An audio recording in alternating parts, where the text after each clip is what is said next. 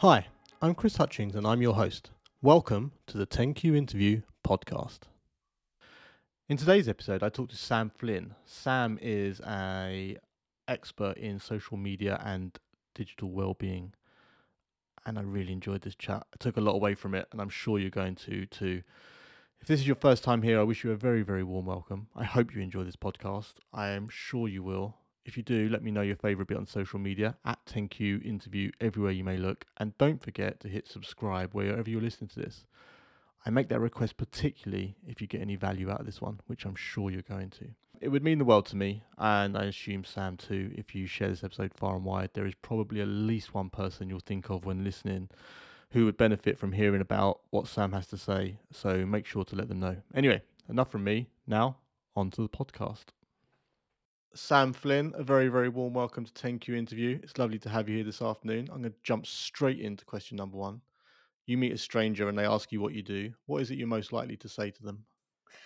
Well, thank you so much for having me. And the thing I would say to them is I am a social media and digital well-being coach, trainer, and speaker. So for the last 12 years, I've been helping businesses learn how to market themselves on social media. And then for the last year or so, I've also merged into becoming a digital well-being coach and trainer, which is focused on helping businesses with their digital culture and how they manage that, and also helping individuals with things like social media addiction and smartphone use. I was going to say that those two roles are sort of almost a little bit potentially opposite. Yeah, they are. Yeah, it's a funny kind of mix because you could say they're polar opposites in that, one's let's Yeah, get on social media and the other one's let's leave social media. But actually, for me, it's not about, ditching the digital world, because how amazing is it? I mean, it's given me a career for the last 12 years, so I'm never going to diss it. yeah. But it's about how do we manage our relationship with it so that it doesn't take over our lives, so that it doesn't lead to a lot of the negative impacts that it's associated with, such as, lowering our mental health, impacting our sleep, self-esteem, focus and attention, which is a really big one. So yeah, it's more about the conscious use of social media rather than actually sort of switching to telling people to get off there completely. No, which I guess we both know is never ever going to work. How do you? I mean, I'm going to focus more on the Yeah. well-being side Yeah. for a second. But how did you go from being that sort of social media expert and getting teaching and telling businesses how to hmm put stuff out to then, I guess, feeling like there was a need for that other side of things? Yeah, it was a really sort of strange segue, as many sort of new business opportunities are. I think many people who have gone into business will tell you, won't they, that it kind Yeah. of came up by accident. And for me, it was very pandemic led. So I started to get disenchanted with social media.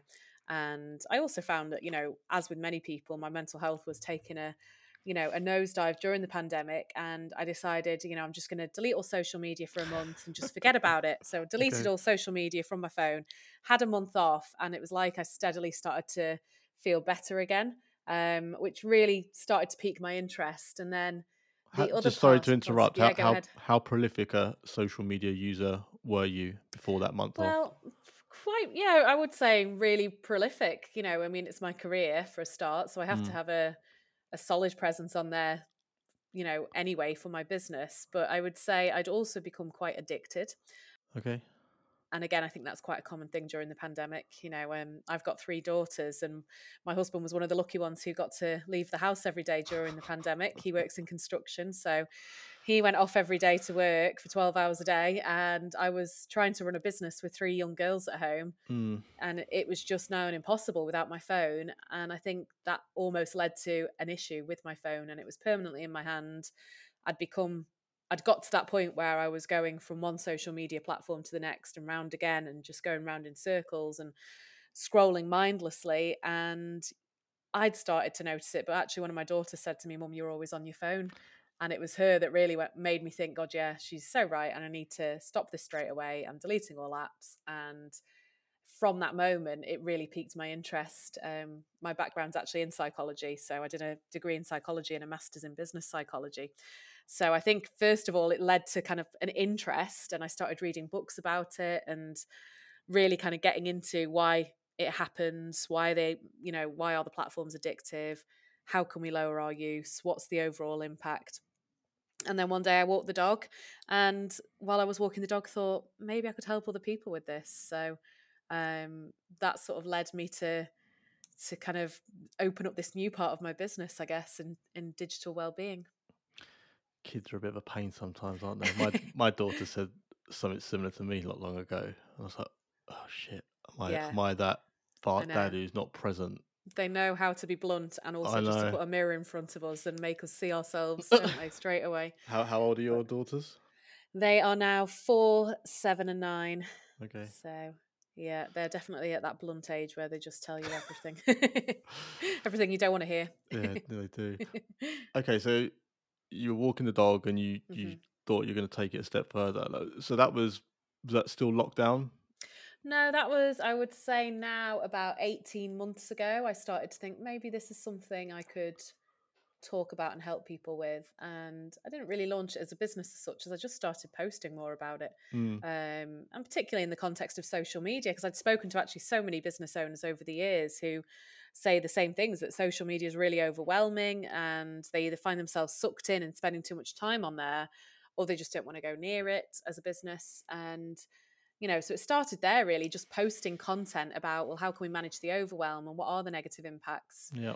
And then I thought maybe I'll run a webinar on it, a free webinar, and just gauge what the interest is. So I ran a webinar early last year, I think it must have been, on reducing smartphone use. And I'm a regular of running webinars around social media use, and this must have had about 4 times more signups than them. It Wowzers. just, yeah. And then loads of people that were on there just saying, oh my God, this came at the perfect time. I need this. Like, I'm spending hours and hours a day on my phone. And that, I guess, was the bit where I thought, okay, I need to But turn this into a business. funny enough, that was going to be my next question. Was something around like, do people feel like they are, are they aware of it? Yeah, most people are. Most people are, definitely. And particularly, I think now we get things like screen time alerts that tells us, your average screen time for last week was 5 hours a day or something. Yeah. It brings it home, doesn't it? I think there's probably a slight lack of awareness of the impact it can have. So particularly, for example, focus and attention has been severely impacted by the digital world, and our ability to actually focus on any particular task now is dramatically less than it was many years ago. I Mm. think the average is something like 3 minutes that we're actually able to focus now, which is But just it's funny you insane. say that. I was watching my daughter. It's her birthday today. She's 3. But Oh, lovely. I was watching her on YouTube a couple of weeks ago, and she was just like watching something, swiping, watching something, Yeah, swiping, watching, and I was like, yeah. just watch something. What are you doing? Why are you? Mm-hmm. Yeah, And it kind of terrified me a little bit. She's 3, and I'm like, what am I doing? What yeah, impact is that? And just furthermore, I also saw a stat somewhere, and this was a couple of years ago, so it's probably either out of date or yeah, different now. But it was something around the percentage of people who would be prepared, the things they would rather do than give up their phone. yeah. And it was bonkers what It's people were, you know, insanity. And yet when yeah. you say to people, okay, fair enough, you don't want to give up your phone, you'd rather give up whatever else. Mm. Um, so what joy is your phone bringing you? And that's the bit they struggle with. you know, Actually it's the addiction, and when you actually say, well, what fulfillment and joy does it bring to your life? They go like, Mm. well, I like watching, funny videos on TikTok that make me laugh. And, that brings me a bit of joy. And like, okay, but if you're spending, I mean, the UK average is 4 hours a day on your phone. You'd want to be getting a good level of joy and fulfillment from something that you're spending 4 hours a day doing. Well, That you, someone shared a report with me last week, I think it was, about how much time kids up to 13 were spending on TikTok. mm, And he asked me to guess, and I was like, oh, I don't know, half an hour, whatever. And on average, it was something like 3 hours a day, it's insane, isn't it? which when you sort of dig deeper into that, I mean, obviously, if they're at school, Yeah, and then sleeping and whatever, it's like, it might have even been more than 3 hours a day now I think about it. it But I probably remember the number was. thinking, oh my God. It probably was. I know TikTok's one of the worst for addiction, and time spent on the platform. I mean, I actually put a video out on TikTok about this, and that just so if you look at the average 4 hours a day on your phone, that's actually 2 whole months a year without sleep that we're spending on our phones. And so I put a video on TikTok that highlighted that, if you're a average UK user using your phone for 4 hours a day, that's 2 whole months a year you're spending on your phone. Mm. And the comments were 4 hours a day, as if it's more like 10 hours for me, or who only uses their phone for 4 hours a day? I'm on 12 hours a day. And all of these comments, and some of them were like, man, that's scary, that's terrifying. But a lot of them were young people saying, what? That's nothing. 4 hours a day, Yeah. that's absolutely nothing. And it's like, wow, I mean, I'm partly grateful that we weren't in that smartphone era when we were kids, and Yeah. it was, Yeah. we got that freedom to spend 4 hours a day out on our bikes or whatever else it might have been, Does it make rather you than think sitting of it scrolling. more because you've got kids? Yeah, God, yeah, definitely. I mean, my kids aren't of phone age yet, but they do have tablets, and I heavily control and police it, which they get really irritated by. But I also make sure that it's not just like, right, get off your tablets now, find something else to do. It's like, right, get off your tablets now, and we're going to go for a walk, or get off your tablets now, and we're going to do some baking. Yeah. Yeah. Replacing it with something that's actually an activity, because I think now we can't relate our childhood to their childhood because we're in a completely different world now in the Yeah. digital world. But if you said to them, get off your tablets, they put them down and go, now what am I supposed to do? Yeah. So you've kind of got to remind them of the joy in the world that actually they can, do other stuff and embrace. So Do you, it's do you police it definitely from a time perspective or what they are watching or doing? both. So my kids have got Android tablets, so I have the Google Family Link app on my phone, so it means I can turn them off. I can block them wherever I am and wherever they are, even if we're in different different Yeah. countries. They are time limited. They are, if they download an app, I've got to approve it. They're all, when I set up their tablets, they're set up with their age, so they can't act. So, for example, with YouTube, it is age set, so they can't see anything that's not age appropriate. So Yeah. YouTube in our house isn't allowed during the week. They're only allowed a little bit of tablet time during the week, to be fair. So yeah, I am. I'm probably like an annoying parent to them, but I hope in the future they'll thank me for it and go, actually, when I look back of my childhood, I wasn't just sat on my tablet all the time. We actually Mm. did stuff as a family. So it's a tricky balance because, in an ideal world, I'd just rather they didn't have anything, and I did resist for so long up till this Christmas, actually, which was when they got them. And my eldest was like, everyone in my class has got a tablet apart from me. Everyone's doing their homework on their iPads or whatever, and I can't. And so, unfortunately, you've kind of got to go, right, where's the balance here? I either say Yeah. no and you miss out, or I say yes and we do it how I'm comfortable with, Mm. and We educate them around it as well. we bought one for my eldest daughter who is 5. Must have been, I think it must have been for her 3rd birthday or maybe 4th Hmm. birthday. And there was an element of it being a bit lazy parenting or a Yeah, little bit of when you want they're to go out, they're a and handy tool, they to be are a fair. handy tool, and um, it's very easy to slip into that. But we Yeah. got to a point where she was watching, it wasn't even age, what's the word, like Mm. age issue content. It was just content I thought was just I don't know how to describe it. It just wasn't good for her, I don't think. Yeah. Like there's Yeah. some there's stuff that's floating around on YouTube that is getting massive Yeah. views. I just don't like. Yeah. Um, but where I was going with that is, so we basically had to go to the shop for a new battery. Right. About- Okay. There's air quotation marks there for anyone Yeah. who's listening as opposed to watching. And for the first few days, like, where's my iPad? Where's my iPad? Where's my iPad? And then it kind of drifted away. And Yeah. she was an addict, and she Hmm. was, if you wouldn't get a conversation out with her when she's watching it. Like it's almost Yeah. like the whole world didn't exist. Yeah. Total Just focus. zoned in. And we had a few tantrums, but after about 2 or 3 days, she doesn't even ask for it anymore. She's not had it for, I don't Yeah. know, 4 months or something. And I'm sure that'll turn around. But It's great. Yeah. It's you just know, nice seeing the difference, isn't it? When they start playing with toys again. And I mean, my my 4-year-old's got a little kind of cheapy Kindle that she, um, she'll sit and watch now and again when it's chill out time. But luckily, she's really into pretend play and toys, Mm, and she actually prefers doing that than sitting watching her Kindle at the moment, which I'm just hoping she keeps up because, yeah, I do know a lot of families that their 4-year-olds don't play. They don't play with toys. They don't. no. They get toys for Christmas that sit in drawers and cupboards and never get played with because instead they just sit every minute on the tablet. So yeah, it's tricky. It's a balance, isn't it? Because they are such a useful tool. There's no Yeah. denying that, without a doubt. In our house, it's kind of like a Friday night treat that they can stay up a bit late, chilling in bed, watching their Kindle, their tablet for a bit. And it's nice for us as parents as well because it's like they're all chilling in bed, Yeah. they get an extra hour up, but they just think it's amazing that they get to do that, and it benefits us. Do they have to earn it, or is it? Oh yeah, there's definitely that is another big advantage, isn't it, of tablets? Yeah. Because actually, yeah, if there's bad behaviour, we do things like if there's arguments, it's like, all right, that's 15 minutes you're gonna have to go without. So yeah, it's definitely a great bargaining tool.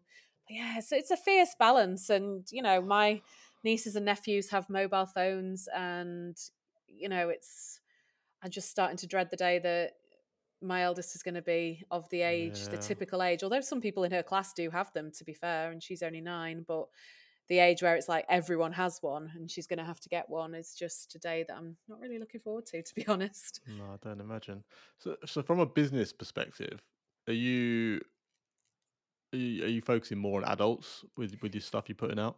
Currently, yes. So I'm mainly focusing on adults because I think that's an easier in at the moment, while I sort of build up my experience around that, because I think adults are a bit more self-aware, aren't they? Some. Some, yeah, that's true, not all, but a lot of them kind of go, "Oh my god, yeah, what am I doing, wasting my life on this thing?" Mm, And I think the more experience I get with that, the easier actually it'll be then to help things like teenagers, and maybe look at things like going into universities, because a lot of schools and universities have talk around safety online. yeah. This isn't, and that is obviously hugely important, but this isn't necessarily about safety and, avoiding the dark web and grooming and all of that kind of thing. This isn't about what I do, isn't about that. What they are kind of missing at the likes of universities and schools is opening awareness to actually the negative impacts that smartphone use can have on them emotionally and mentally, and even physically, And actually. physically, I was gonna say. Yeah, and physically. The head down, Yeah, tech always neck. looking down, the thumb, the RSI and the Yeah, thumbs. yeah. But yeah, certainly mentally and emotionally, and then the impact it can be having, say with university students on results, and that therefore the impact on their future as well. So I think there's definitely a big opportunity there to get involved with some schools and universities down the line. So how's your business broken up at the moment from that side of things to the social media stuff? What's your sort of breakdown? Still predominantly social media. Would much rather it was flipped the other way, but having done social media for 12 years, that's what people know me for. And so, of Pays the course, bills at the moment, right? when the requests come through, I'm not going to say, no, I don't do that anymore. So, yeah, it does, but predominantly it's social media, but digital wellbeing is the area that I would like to say in 2 years' time, it's gone so big that I don't do the social media training anymore. Or certainly deliver it in a different style that's more focused on using social media in a digital well-being way rather than just using it to market a business. Well, that's an interesting point then. So when do you ever have times when you're speaking to businesses and you're trying to get do you do more strategy, or are you doing more content, or both, or Both, yep. So a bit of everything. So working on putting together their strategy. Sometimes it's training them in things like how to create an Instagram reel. And then also, yeah, lots of content ideas. So, which is often what businesses struggle with. It's not the how do I use it? It's like, well, actually, what are we going to say as a business that appeals to our audience?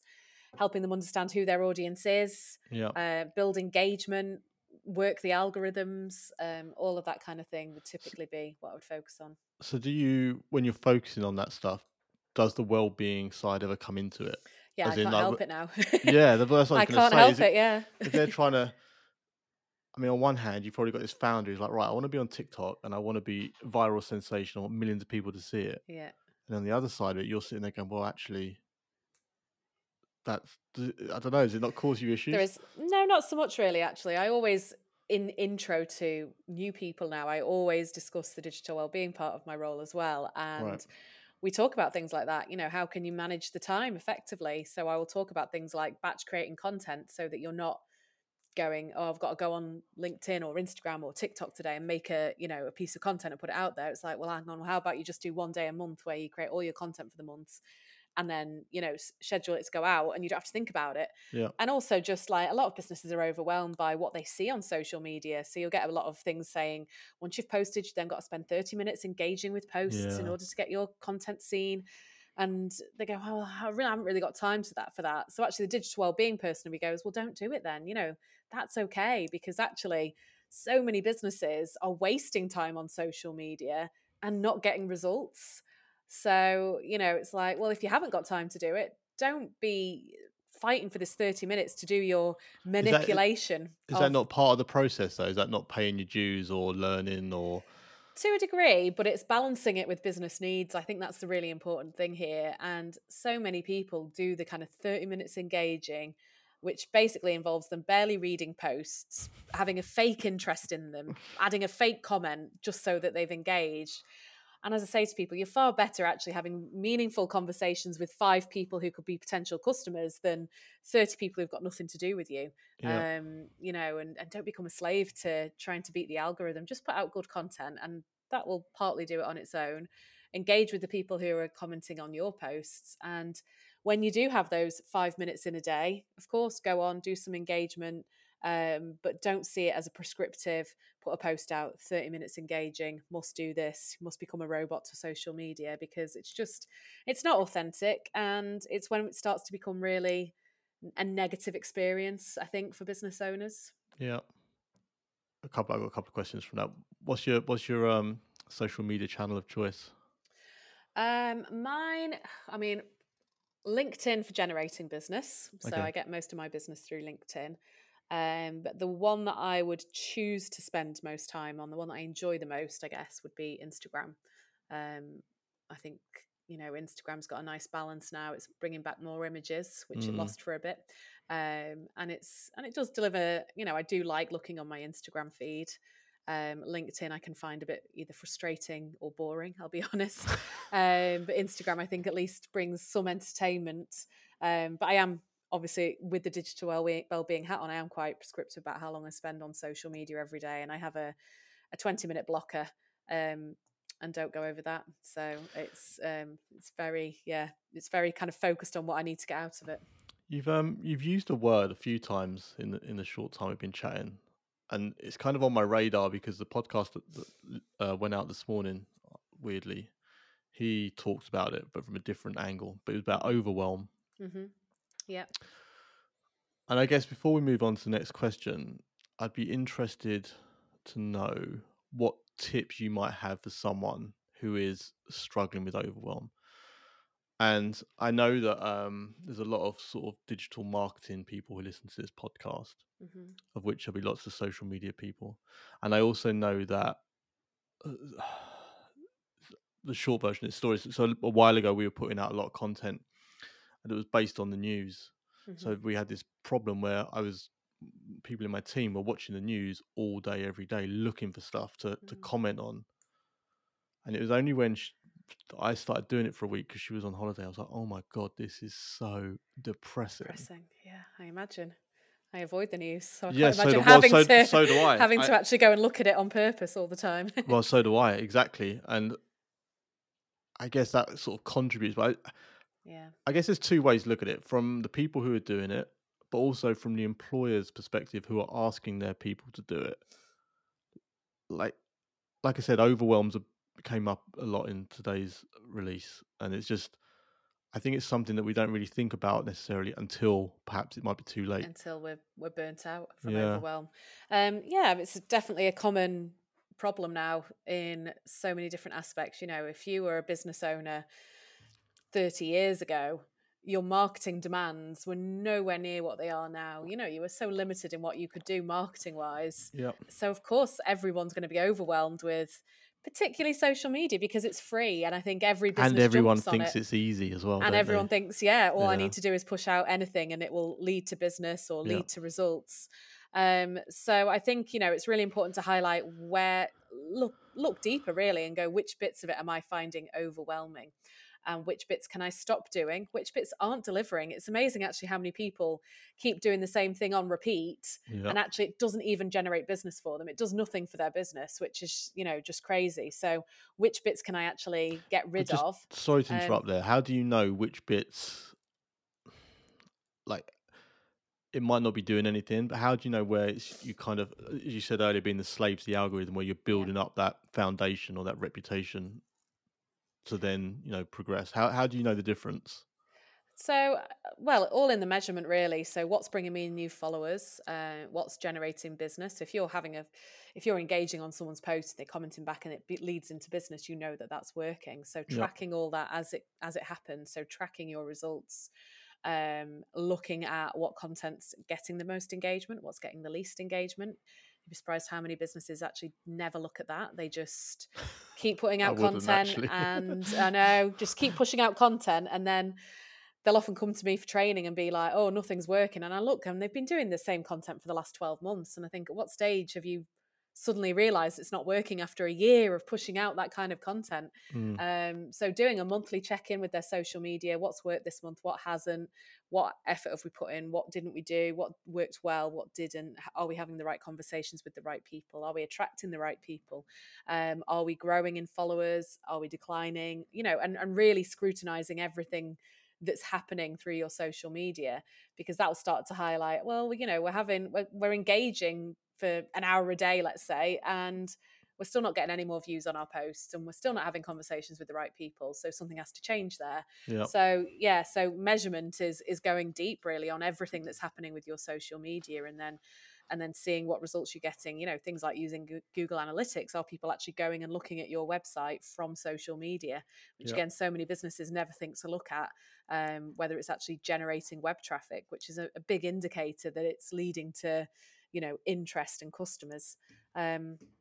So that definitely helps, doing a bit of a deep dive into, what am I doing? What do I hate doing? What's too much? What could I get rid of? Could I stop doing? And also probably doing a lot of the digital well-being steps. So things like limiting your time every day on there, because we definitely don't need to be spending 3-4 hours a day on social media to generate business from it. you and I know that. But how about from a manager's perspective, or where someone doesn't want to,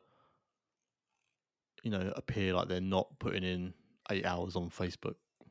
Yeah, that's tricky when it's your job role. I mean, Yeah, it's a really tricky thing. And I would say probably try and convince them to get someone like me in to talk about digital well-being and running a positive digital culture in the business. But yeah, and it might be putting in front of them and saying, "Look, I can do this in X amount of time a day," and then require that switch off time. I yeah, actually think for digital agencies and anyone that's plugged in, I mean, actually, it's more than just digital agencies now, but anyone who's plugged into the digital world pretty much for their whole working day, it's absolutely essential that they have breaks through the day where they're switched off. So for example, encouraging them to leave their desk at lunchtime, encouraging them to get outside, having software in place that, a bit like when you're driving your car, my sat nav after X amount of time driving will say, driving break due in 15 minutes, driving break due in five yeah, minutes. You need a break now. It'll warn me, you need to stop driving now. You've been driving long enough. You need a break. And I think all companies should have that now built in software into computers and stuff as well. Just time for a 10-minute break, walk away from your desk, do some meditation, deep breathing, if you're going to go really down the mindfulness, or even just getting away from your desk. If you're in the workplace, doing face-to-face meetings without technology in the room is really important. yeah, Technology is probably one of the biggest negative impacts on meeting success now, because everyone's got their phones on their desk, notifications going off, someone saying, "Oh, I've really got to take this call," mm, leaving the meeting, coming back in, bring me up to date, what have I missed? People having their laptops out, pretending that they're in the meeting, but actually they're doing everything but being in the meeting. yeah, So looking at the digital culture as a whole, I know that's tricky when you're not at the management level, but kind of starting to talk to managers about it and raise it as an issue, and talk about, "I've heard this podcast episode about digital well-being. It's really interesting, and is this something we look at as a company?" And just, yeah, I think as much it's just really important that we open management eyes to it. And as with anything culture wise, it starts from the top. Yeah, Um, indeed. so if we can encourage a positive digital culture in leaders, that's only going to filter down through the business as well.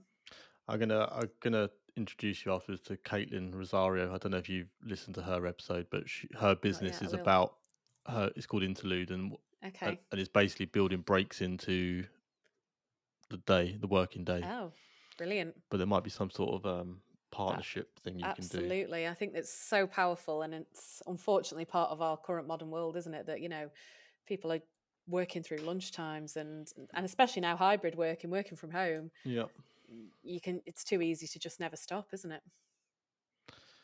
yeah, I guess so.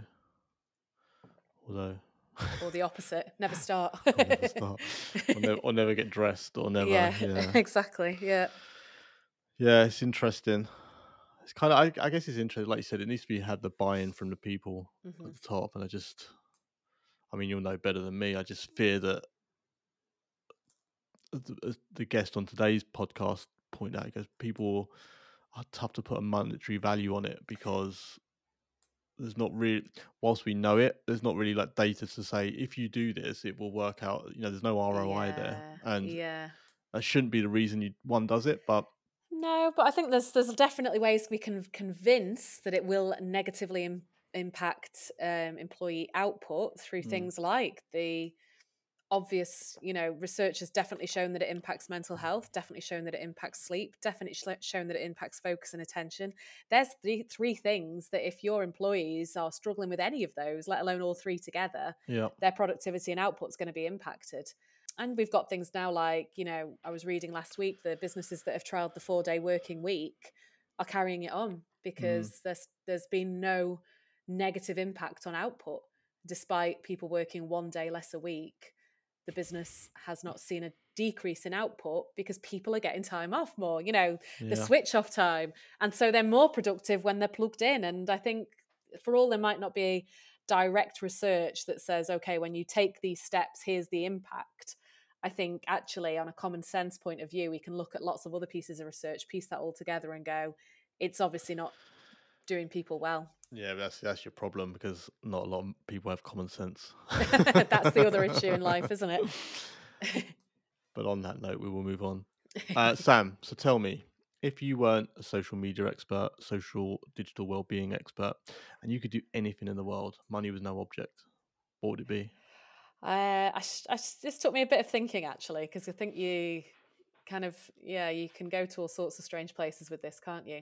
I would have loved to have been a West End star. Never had formal training, but enjoy singing, dancing, that kind of thing. So I love musicals, and yeah, if there's a song I'm singing, it's from a musical, and I do singing. I've sang at a few weddings and things like that. So yeah, I'm possibly a West End star, believe it or not. I That's think I've just missed the boat now, but maybe one day I'll go, you know what, I'm going to go to theatre school and I'm going to become a West End star in my 60s or something. well, in this day and age, you could just set up a TikTok and document your Yeah, that's true. journey to do it, and That's someone true. someone will pick you up once you've got an Yeah, audience. that's really true, actually. Yeah, a bit of a docu-series on TikTok or YouTube, and boom, maybe that's the way. Maybe when my kids are a bit older, because I think it would be a bit intrusive now to try and become a West End star in London. I live in Manchester, and yeah, but maybe when they've flown the nest, that might be my next career.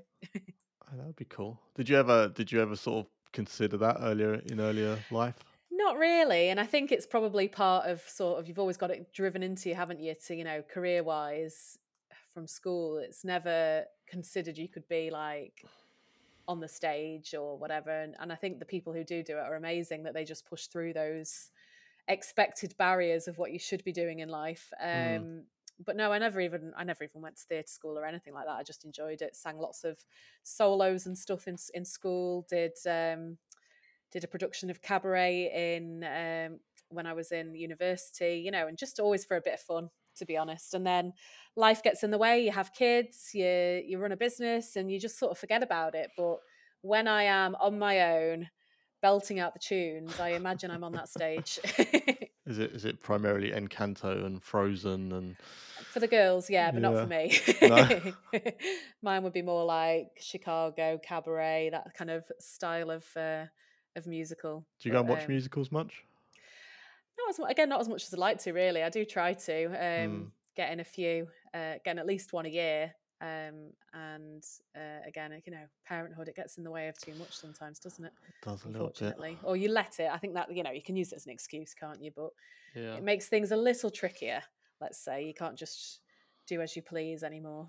I mean, Manchester's a pretty artsy place. There must be Yeah, some stuff going on around there there. is. Amateur dramatics or There is, yeah, in my local sort of town on the suburbs of Manchester, they do have a sort of dramatics group, and I do sometimes think, should I go and audition? And then maybe it's as you age and you lose that confidence, and you yeah. think, God no, there's all these younger ones now who will, be a million times better than I ever will be now at 37. But yeah, it might be something to Oh, explore give it a again. go, Sam. I'd love it. Yeah. I'd love it if you emailed me in a couple of weeks and went, "Do you know what? I went for that. I went for that audition and I got it. I That'd got be it. wicked. Yeah, yeah. Well, I'll look into Do it. it. Do it. Tell me something about you that not many people know." I was named after a parrot.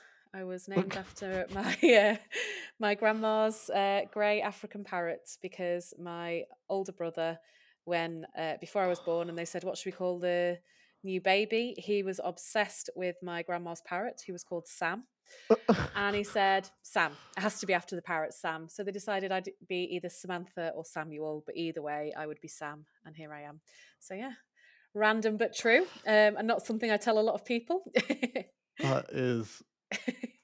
I introduced that question. It wasn't one of the original ones, but that is definitely the best answer I've had for that. Being named after a parrot. Well, I thought I could go down some straight, some kind of boring route of, I don't know. I don't even know actually, because the other thing is I feel like I tell everyone everything. So I was a bit like, what don't many people know? I don't know anymore, Yeah. too open. Is that? I mean, just changing the subject. Is that another kind of issue with the whole well-being social media side? Actually, the lines are really blurred about what we share with people Yeah. these days. Yeah, they are blurred, but then the other thing to remember as well is most people only share their best lives and their best selves, Yeah. and there is a hell of a lot that people aren't sharing. When we look at people and go, "Oh my God, they'll have this perfect life," and look at them going on holiday again and being invited to parties, and look at their amazing figure and look how Let, beautiful they are, let and me all of ask you a this, and question it's then. So a lot of people say that, right? And everyone says that's a problem with social media, and that's mhm, everyone's sharing their best life, and it's a highlight reel of what's going yeah, on. Let me ask you an honest question. If you or I suddenly said, right, we are going to be warts and all on social, and we were going to be shared, the real downs. I mean, mhm, you've got your own business, I've got my own business. mhm, You're a parent, I'm a parent. I'm sure we have very similar lows mhm, where, if the kids have been up in the night or, that invoice hasn't been paid or the things that really like get to you. yeah, And then you have your row with your partner because, all yeah, these things, the real stuff. real life world, yeah, Do you think people would actually relate to that? Or yeah. do you think they'd go, oh, so bloody negative or so boring or, Well, I think if we all did it, it would get a bit down on social media, wouldn't it? Because it'd be a bit mm. like, oh, I don't want to know that you had another fight with your husband, and I don't want to know that your kid was a pain in the arse when you took them on a nice day out and they But that's had the tantrums problem, throughout. right? And so we don't do it. I mean, I'm a naturally positive person, I'll be honest, so I don't want to see anything negative on social media, and I probably won't post. And I'll say I won't post. I do sometimes, I'll be honest. I did during the pandemic. I posted a post that just said, like, I'm really struggling with this, because I thought I'm not seeing many people say they're struggling, particularly on LinkedIn, where everyone was like, I've pivoted my business, I've made this work despite the pandemic, I've done X amount of sales this year and all this. And I just put on, you know what, this is absolute the worst period of my life, trying to run a business, looking after three kids, not having a moment's break from them. Like, actually, I'm hating every minute of it.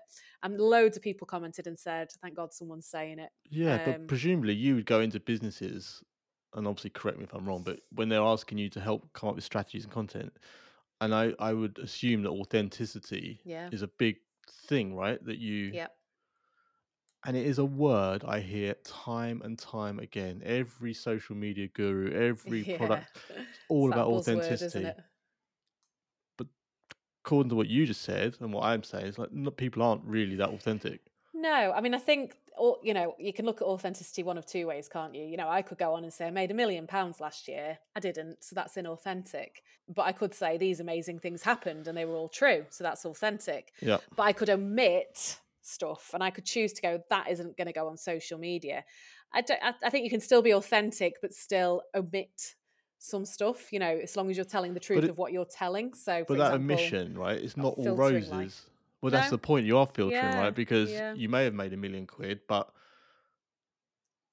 at what cost yeah. potentially, right? And I don't know. That's where I kind of think It's a I tricky one. I would love to be. And now listen, I'm as guilty as anyone. I'm not. Yeah. I'm not up here on my high horse at all. And I would love to be. I mean, like for instance, just this last week, I've been having real doubts about my business. I just, you think Yeah. I've just had enough. Yeah. But I haven't shared that on LinkedIn because in Maybe my that's head, I was like, right, I don't want to yeah. say that because a potential customer might see that, go, oh, he's I'm flaky, not or gonna I'm not yeah, going or to I'm give not him gonna go. business, which is then like a vicious circle. Mhm. But there might be a fellow business person on there who's also, and do you know what? Interestingly, the kicker that why I haven't shared it is I saw this post by a guy called Jay Klaus, and he was said that his newsletter was titled something like, "I want to burn my business to the ground." Mhm. and and he went on this spiel about how every now and again he's just like, I've had enough. I don't, Yeah. whatever. Yeah. And I read that email newsletter, which I will share in the show notes in case anyone wants to read it. And I was like, oh, I'm not the only one. Yeah. I think it's every business owner, in fact. Every business owner that I know, particularly female-led ones, will talk about how your cycle can suddenly make you one day go, "Oh, sod it all, I'm closing it down," and the next day go, "What was that about? Let's just Yeah. crack on and get back to work."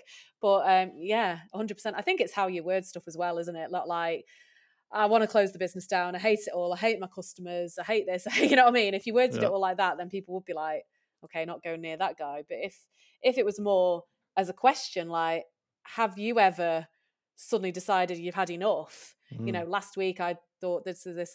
This was playing on my mind. That was playing on my mind. Is it worth it? Da da da. Am I enjoying it anymore? Has anyone else ever felt like that? Actually, I don't think it puts customers off. I think it's the way we frame it, isn't it, as opposed to I'm making going it to seem steal like, that, by the way. yeah, there you go. I'll look out for that post. It is tricky because we all have our social self, and even before social media, Mm. as part of my masters, we did psychometric testing and got our psychometric testing qualifications. And actually, psychometric tests have to be designed to avoid the social self and how we want people to see us. So there's a lot of like different ways they have to word questions so that we're not just answering to come Yeah, across yeah, how we yeah. want people to see us. Yeah. Because we all we all want to be seen as certain ways, don't we? Hmm. So and obviously social media has just put that in a massive spotlight by the fact that we share a picture of a day out with our kids but miss out the fact that They were screaming all the way there, and yeah, we had that one yeah, nice moment and took a picture, and that's the picture you're seeing. But actually, the whole day was a shambles, and there was tantrum after tantrum, and this went wrong and that went wrong. It's a really tricky balance. I don't think I'd enjoy social media if everyone was that honest. To be honest, I'd be like, oh god, I don't really want to it's a hear about fine everyone line, though, else's. isn't it? It is. It's a very strange fine line. I don't know what the answer is really, but as a consumer of content on social media, it's really important to remind ourselves that what we're seeing isn't actually everyone's 100% true life. Yeah. And the bigger picture is we're all just putting our social self out there and not the full shebang. Yeah, it's an interesting topic, isn't it? And Mm, I mean, you've probably read a lot more than I have on it, but I imagine there's research galore going into this stuff. yeah, yeah. I mean, it's a shame that the likes of the platforms have designed things like filters. Really, they've got a lot to be accountable for on this as well. If Yeah. they didn't design these filters that remove every imperfection, we wouldn't have this issue of people now posting filtered images, or if Photoshop hadn't, what I mean, that all these Facetune, etc. Yeah, Now yeah. we're just looking at filtered people instead of real people, and of course that's leading to a lot of issues with teenagers and self-esteem and how we should look compared to how we look in real life. And Yeah. definitely the platforms have got a lot to be held accountable for, I think. They have. Unfortunately, I don't think anything will ever happen because they're just Not while they're money making machines, they no. won't. Nope.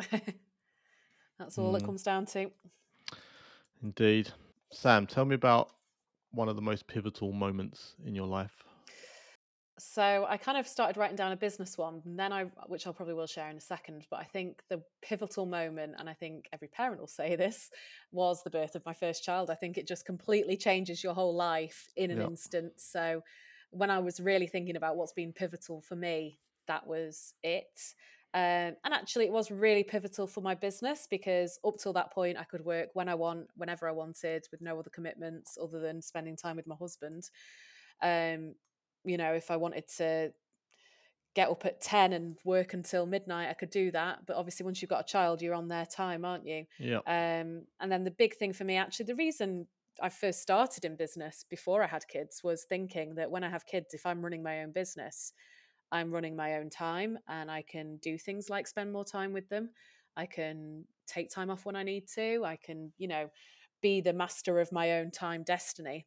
Um, and so when I had my first daughter, Ella, I when I went back to work, I just did 2 days a week and strangely enough, made exactly the same as I made working 5 days a week or whatever Did number of you? days. Yeah. I just massively upped my prices because I suddenly there was someone there other than just making money for myself and my husband. There was Yeah. a child there, so I just went, you know what, I'm just going to massively up my prices, which meant I could do less work and earn more. So it really was a pivotal moment for me in business as well. Did you did you make that change easily from not having a kid to having a kid? And what I mean by that is, I found it really challenging that even though I knew I was, Yeah, looking after a child, knows how my life was changing, I found it really challenging to kind of come to terms with that and accept that yeah, I didn't have quite as many hours to do what I wanted to do, or and it took me a real while to sort of work that out.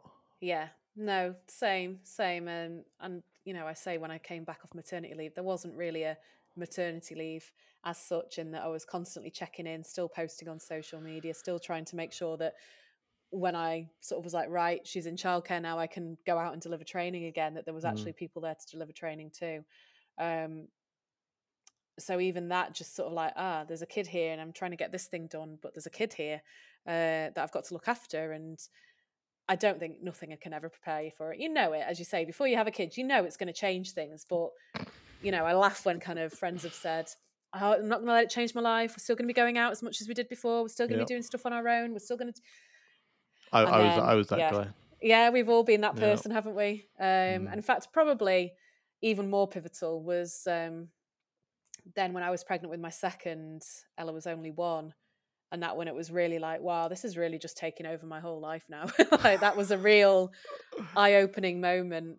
Um, that suddenly it was like, gosh, yeah, this is did people say to you, "Oh, it's easier with two"? no, yeah, That's what people definitely said not. to. That's what people kept saying to me. I was like, "Really?" I was like, "Yeah." And, "Oh, yeah, they play with each." I was like, anyway, Mm. about a year later, I was like, "You're talking shit." Yeah, that's absolute nonsense, isn't it? I don't know. I think there's a lot of benefit to having more than one. Um, I definitely know, parents that only have one child, they struggle, they basically have to be fully involved with them because they haven't got any siblings to play with and do things with. But yeah, two I found actually really overwhelming. One I found quite easy, as many people do. Yep. And actually thought, nailed this, know what I'm doing here. I'm the best mum ever. Let's have another. And then she came along like this little whirlwind of no sleep whatsoever. I mean, even as a newborn, when they're supposed to sleep all the time, there was one night when she was 5 weeks old that she was awake from 11 p.m. to 6 a.m. And that was just her setting the tone for this is who I'm going to be. Yeah. But actually, number three was probably my easiest because it by then, life had changed a lot by having one, even more by having two. But actually, Yep. number three didn't make much difference at all. So I'll be one of those people who say, "Go and have a third because it's actually fine," and then you'll come back to me and go, "What the hell? Don't do that." No, it's not happening. I'm afraid. Yeah, but yeah, so many people actually I know who have got more than two have said, "Oh my god, third was the one that really made the difference in terms of craziness." But for me, that was my second. Um, Doesn't mean I'll be having any more than 3 now. No, No. definitely not. I mean, just going back to what you said about, so you put your prices up when you had your child, your Mhm. daughter. Like, was that an easy thing decision to make? Was it? Were you scared? Did you have any problems from it?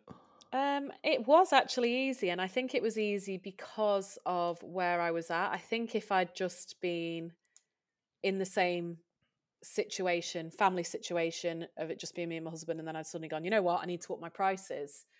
I think I'd have found it really tricky because I'd have had more time to think about it, and there'd be this kind of switch from that to that. But I Yeah, think because I kind of had this time off with a baby in between, where I was kind of quoting and going, I'll be back on this date, let's book dates in, here's the price. yeah.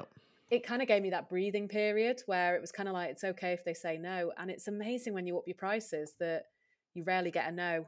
I think, you get the odd person, or I've had the odd person say, I can't afford that, or that's too expensive. And I've just gone, okay, well, I'm really sorry. I'm probably not the trainer for you because that's how much I charge. Yeah, And then they come back and go, okay, then yeah, that's fine. Let's yeah. book it in.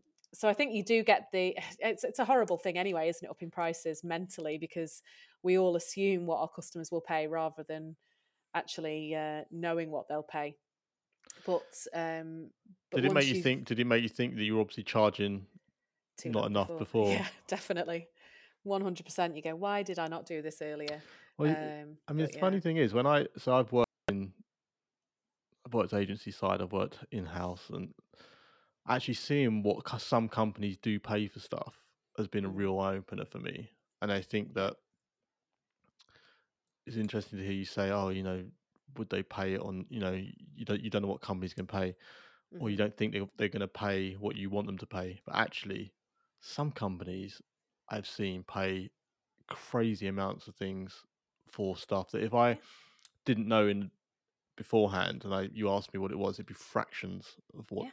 It's just, yeah. I know, and this is the assumption, isn't it? I mean, it depends who you're targeting, but Mm, I'm doing a webinar with a company in May on digital wellbeing for pharmaceutical companies. They've got a big, all their customers are pharmaceutical companies, so there'll be about 200 pharmaceutical companies on this webinar. And he said the thing is we then put you in as a consultant. How much do you charge per hour? Here's what I charge per hour. And he said, okay, well, to be honest, I think with some pharmaceutical companies you could charge about 10 times that. It's like, mm, oh, that's different then. That's yeah. that's the industry to go into then. Great, let's do it.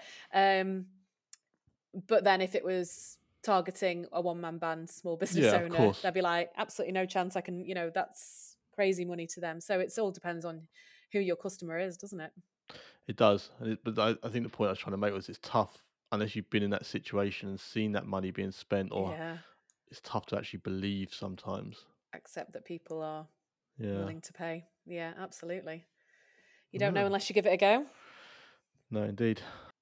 What was the other pivotal moment you said you were going to say about your business? The business pivotal one actually was I was paid to go speak in Lesotho in Africa at Prince Harry's Centre Barley Foundation which is a HIV foundation, and the conference was essentially people from all over the world who were HIV positive, who were representatives of HIV charities throughout the world, all came to Centre Barley in Lesotho for this event, and they asked me to come along and speak about building their personal brand on social media and telling their story. And it was just the most incredible experience of my life, let alone the fact that I was paid the most I've ever been paid for a speaking gig Wow. and flown out there.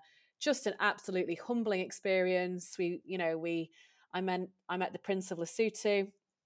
We went up a hike up this amazing mountain. Like, it was just incredible. And the whole time I thought, am I being paid to be here? This is just insanity.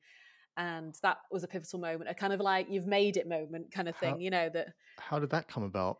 that came about from sharing videos on LinkedIn, believe it or not. I set myself a little challenge to share a video every single day for a month on LinkedIn. And then the company got in touch and said, we've spotted your videos and we love the natural style of your videos. We want the people that are coming to this event to make videos like you do, and be confident in putting it out on social media. Can you come and speak to them? Yeah, yeah. Where's your event? Lesotho in Africa. Oh, okay.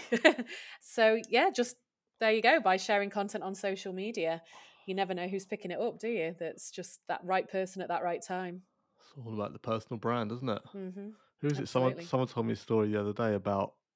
Oh, I'm gonna kick myself because I can't remember who it was. But they're telling me this story about someone who set up a YouTube channel, and they'd been going for like 6 months. And every video this guy put out, he had like 4 or 5 views. And he's like, "Oh, I'm gonna keep doing it, keep doing it, keep doing it." And people are taking the mickey out of him and saying like, "Why are you bothering? It's 4 or 5, like no one cares." Yeah. And, and I'm butchering this story, but it was something along the lines of one of those 4 people who watched every video he made was Oprah Winfrey. Oh, I've heard this Have you story. I heard this think, story? yeah. Was it someone who was on Diary of a CEO I saying can't remember. this? I just someone was telling me about it the other day. Do you know who it was? I know who it was. It was the relationship guy, Paul, who's the relationship expert, is who it was. Was it that? Yeah. Okay. And then he became like the relationship expert on the Oprah Winfrey show or something. Yeah, from Oh, is her. that who it was? Okay. I'm pretty sure that's who it I will was. check. I'm I trying to will piece check the that out. story together. But yeah, I did Yeah, hear the I'm same. butchering it massively, but it was No, but something it was like it, that. it was exactly that. Yeah, he just kept putting videos out going, "What am I doing this for?" And Yeah. And like then one of one the of people Oprah's like watching was yeah, PAs got in touch with him and said, "Oh, yeah, Oprah loves your content," and yeah, he's like, "Oh my god, like, yeah. she is one of the 4 people or something." It's not always about the numbers, it's about who's behind those numbers. Who are those Yeah. people? I don't normally do this, but I'm going to ask him. Like, it's interesting you said about the 30-day challenge of the Mhm, videos. So I love a 30-day challenge, mhm. and I did one putting out videos last year, and I am currently uh, in the process of thinking about doing it again. Yeah, good. How did you know what to talk about for 30 days? I find the more content you create, the easier it is to come up with ideas, which is a strange thing. Let me If you interrupt you. So I don't have a problem coming up with ideas. okay, I have a problem knowing what to talk about. So what I mean by that is if you said, "Oh, I don't know, you can talk about social media," I could come up mhm, with 20 or 30 content ideas like that, no mhm, problem. But I don't know what my root topic should be. okay. So that might take a bit of brainstorming and drilling down Mm, um, as to what. I mean, you can just. I think the key of everything is just starting. So just going okay. Well, let's look at video number one could be best quote I ever heard, or just kicking it off with something uh, that's actually random, but kicking it okay. off, and that might lead to So let me ask you this easing. then. This is turning into a consultation. You have to send me an invoice after. Okay. Let me ask you one more question, then I'll move on because it's not fair to pick your brains like this. But what is your thoughts? So I'm currently in a 100-day challenge where I'm Mhm, putting a piece of content out on LinkedIn every day and mhm, Twitter. What is your thoughts about? And I'm trying to. You mentioned earlier about the batch content, which is yeah, interesting because I'm trying to batch content. great. What is your thoughts behind? Let's assume I've written out a post for 7 days, every day for 7 days. Yeah, If I just basically, and I think it was Alex Hormozy talk about this, but if I just, instead of putting it out as a text form, yeah, putting it out as a video, just speak it. but the same content. Yeah, yeah.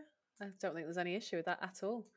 Speaking, it depends what the content is, and if it needs a link, and if it's needs you know more text-based descriptors. But if it's something that can be spoken, then absolutely that would be an easy segue into your challenge to Mm, switch it to video content. Um, because I think the great thing now with video content, it doesn't have to be long. You no. know, in fact, the shorter the better, thanks to TikTok. Mm, So it doesn't have to be a whole big speech. It can just be a 5-second thought. well, that Literally was in the this day and point. age. I think that was the Yeah, point. I think Alex Hormozy's tweet was something like TikTok is just people filming themselves saying tweets or something like that. yeah, yeah. And Which it it kind is of a got lot me, of the time. well, yeah, and it kind of got me thinking like there's such a range of content out there in video Yeah, format that why can't you do that? yeah. You absolutely can. I mean, that is the format of TikTok and Instagram Reels, isn't it? It's those really short, quick, to the point Do you videos. think it works on LinkedIn and I though as think it well? does. I think Yeah. it does. Yeah, absolutely. I think now we're past the stage where you can post a sort of 3-minute video on LinkedIn. I think people look, see that's 3 minutes and go, God, that's too long, and scroll on to the next piece of content. So I think absolutely the shorter the better, even on LinkedIn now. Let me ask you Um, then. Okay, you've opened Pandora's box now. So I no doubt know that you'll have seen that content that was flying around a guy called Richard von der Bloom or something. Just looking at, 'cause I've got it here, Van der Blom, and it was all about the LinkedIn algorithm and how you should structure posts and all these little things. Like, have you seen that? I guess as I a haven't starting question. actually. No, I haven't No? seen it. No, Oh, okay, I'll share must that with you. be okay. Fab. I'll share that with you after. So he did this huge analysis piece on the LinkedIn algo, Yeah, um, created this massive report, and then obviously, as social media does, loads of people sort of basically plagiarized it and made it into yeah. bite-sized PDFs, of which I've got one on my wall, which I keep looking at.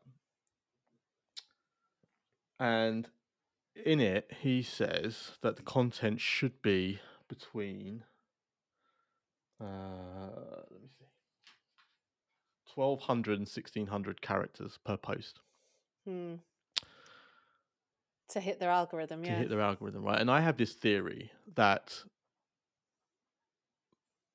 I like LinkedIn as a platform, but it's starting to get the point now where everyone's trying to yeah, please the algo, and as a yeah. result, there is so much Drivel. effing content on LinkedIn. Yeah, yeah. So it's Like we've not, all it's got all the time in the world to yeah. read So every it's not like you post got that's 1,600 characters long. exactly right. So Twitter, you might go on Twitter, you'll have a browse for 5 minutes, and you'll have Yeah, read, I yeah. don't know, 50 tweets or whatever. Mhm.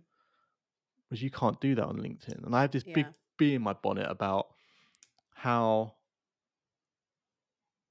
why that is. Like, what it's just Yeah, it's frustrating because really, again, it's like analyzing, is that actually going to lead to work? If I start doing an epic story about something that happened in my life and what it led to, and like, is that going to lead to work for me? Chances are no, but it will help my next post be seen by more people, where I could then say, "Hey, buy this thing from me that I do," which then might lead to more work. So it's a really horrible balance, isn't it? That you're yeah. like, oh, and this is where the overwhelm comes in because people read that and go, Jesus, 1,600 characters a post, and oh God, I already don't have time to do it. How am I going to do it now Well, with but it's even both longer ways, posts right? It's reading it and it's and creating it. reading and creating? Yeah. Yeah, absolutely. And I think this is where people will start. If everyone starts doing posts that long, everyone will start going, well, I'm not even going to bother going on LinkedIn because it's Mm, just, and it works for the algorithm because people will linger. They might not read the whole post, but they're going to linger on that post more than one that is 2 sentences. And LinkedIn picks up on that. You know, oh, you've got people's eyeballs on this. People are stopping scrolling. They're paying attention. yeah. They're reading, even if they don't get to the end of that thing.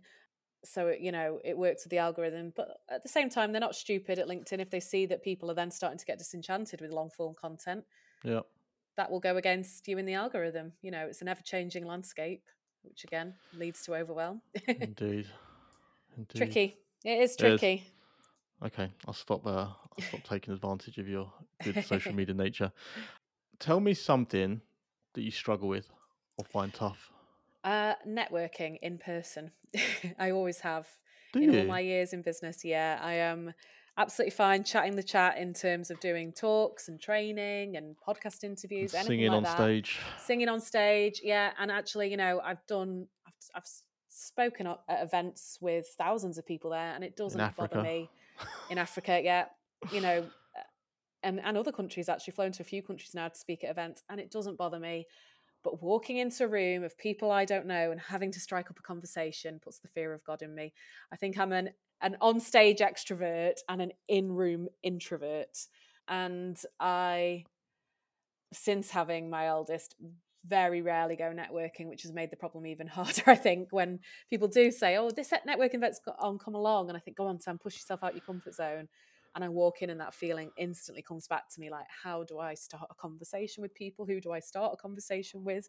Who should I go and talk to? And yeah, I struggle with it still to this day. 13 years nearly in business, I still struggle with it. Do you, I don't know where to go with this. So my question was going to be, do you know why that is? But then my sort of follow up question was going to be, is in person networking a thing these days? I mean, you know as well as anyone, right? The power of Yeah. LinkedIn, and you could write a post now in 5 minutes that could be seen by thousands of Yeah. people. Yeah, I think it's definitely dying away a bit. It's tricky because you that one-to-one interaction is really powerful, and actually, I do talk about this in social media training as well. Like, don't forget the power of the one-to-one. Hmm. Don't forget to message people and say hi and start a conversation with them. Yeah. And I think that power actually is really quite strong in person, stronger than it is online. Because I mean, we can interact with thousands of people technically every day online in some format, Yeah. but we won't remember hardly any of them. Whereas go in a room and have a conversation with someone face to face and really like let them ask questions about your business and ask questions in return and get to know each other in that way, in a reciprocal way as well. So it's not just me going to you, hey, let me sell to you, I do all this and this and this and this, like you get a Mm. lot on social media. It's a reciprocal conversation. I think is actually still really powerful. Particularly, it depends again who you're targeting, but if you can find the people in the room who are your ideal customer, I don't think there's any greater power than going and speaking to them one to one in person and No. sparking those conversations. My I did a lot of networking when I first started in business, but it was more of like the repeat networking where you see the same people and there might be a few new people in the room. But I got my confidence up with that because I knew I could walk in and be like, hi, how Yeah. have you been since I saw you last week, kind of thing. So what's the challenge then? Why are you struggling with it now? Because I'm inherently shy. And so I think it just comes back to that really. I think over the years of as I've grown up, I've kind of pushed my shyness away. Um, but it still emerges. So I can do it, but I struggle with it. And I'll be honest, like I haven't done a lot of it, which has probably made the problem worse. And Yeah. this year I thought, I'm gonna get out there more, you know, a lot of the time because I'm delivering training online now as well. I'm stuck at home so much that if I can get into Manchester City Centre and go to a networking event, it's a trip out as much as it is work. Yeah. And Living so the I high have life booked now, onto aren't we? When some. we're I know, when we're looking yeah, at exactly. networking events as a day out. Nice trip out, yeah. Yeah. So I have booked on some, and I've been to a couple. Don't get me wrong, and had kind of broke through the barrier of I don't want to do this, but I'm doing it anyway, and had some great conversations, met some great people. But there's also been equally probably 50% of them I haven't gone to that I've booked onto. I found an excuse. Do you Um, know anyone else who goes who could maybe be like yeah, a hand holder? I spoke to my business coach about this, and that's exactly what she said. Like, just message someone and say, "I've booked on this. Do you fancy coming with me?" Um, so yeah, I think that's probably a good way to go. And it's daft, really, because I absolutely have no problem sparking conversation with anyone.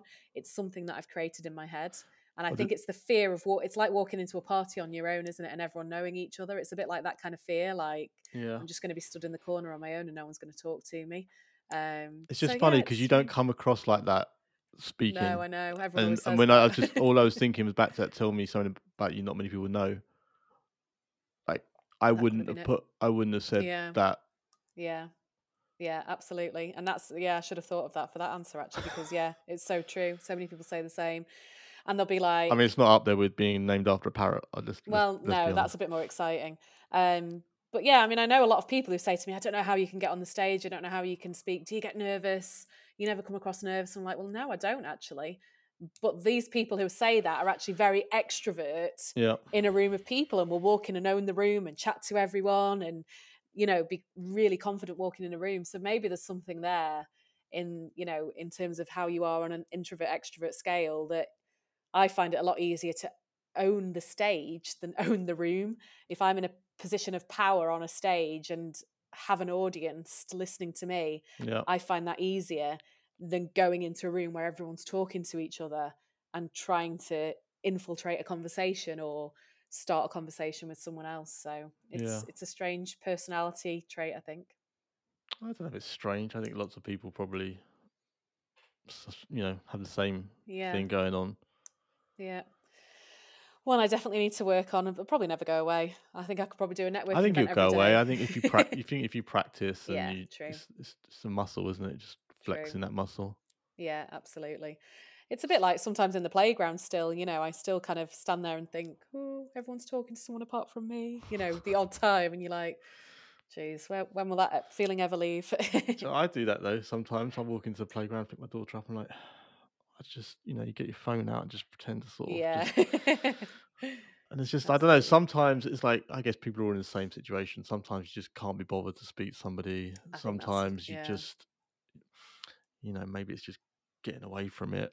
Yeah. Yeah. I know what you mean. I know Mm. what you mean. It's a funny one. Okay, so we talk about struggles and Mhm. challenges. Tell me about superpowers. I believe that everyone's got at least one. What would you say is yours? I think my superpower is finding the positive in every situation. I am incredibly optimistic and positive to the point that it used to annoy my mum growing up actually, and she used to snap at me sometimes and say, "Not everything can be a positive, Sam." Um, but I think I'm pretty good at not getting pulled down by negative situations because I go, well, actually, the good side of this is this, and straight away I'll lead to, what is the positive of this shitty situation we're in right now, Yeah, and I'll always find a positive, and I think that's just again, it's part of my nature, and I can't help it. It just my mind instantly goes, what's the positive? So maybe that's a superpower because that's I know a definitely lot a of superpower. people I know a lot of people do the opposite. you know, what's the negative? What's the worst thing? And um yeah, I think it's a good thing, and I try and just spread it as much as I can when people are talking about bad things in their life. I go, well, let's look at it this way round. Do you know? It might be a bit annoying though when people go, no, Sam, I just want to dwell on how awful Well, this is. I was just going to say that. I'm like you. I see the positive. Mm, At least I try to. We all have our lapses, obviously, but in general, I see the positive in everything. yeah. It's amazing how many people get really shirty about, "Oh, I just don't Yeah. want to hear it. Stop bringing." You think, They why want not? to wallow in their woe, I Yeah. think sometimes. Yeah, it's funny, isn't it? Because if I found someone who was the opposite, it was like if I had a Oh, situation and they tried to bring all the negatives in, I'd get annoyed. oh, I know people who are the opposite. I Yeah, know people who, and I'm not going to name names because it's not fair, but I know people who cannot help themselves yeah, but look at the negative hmm side of everything.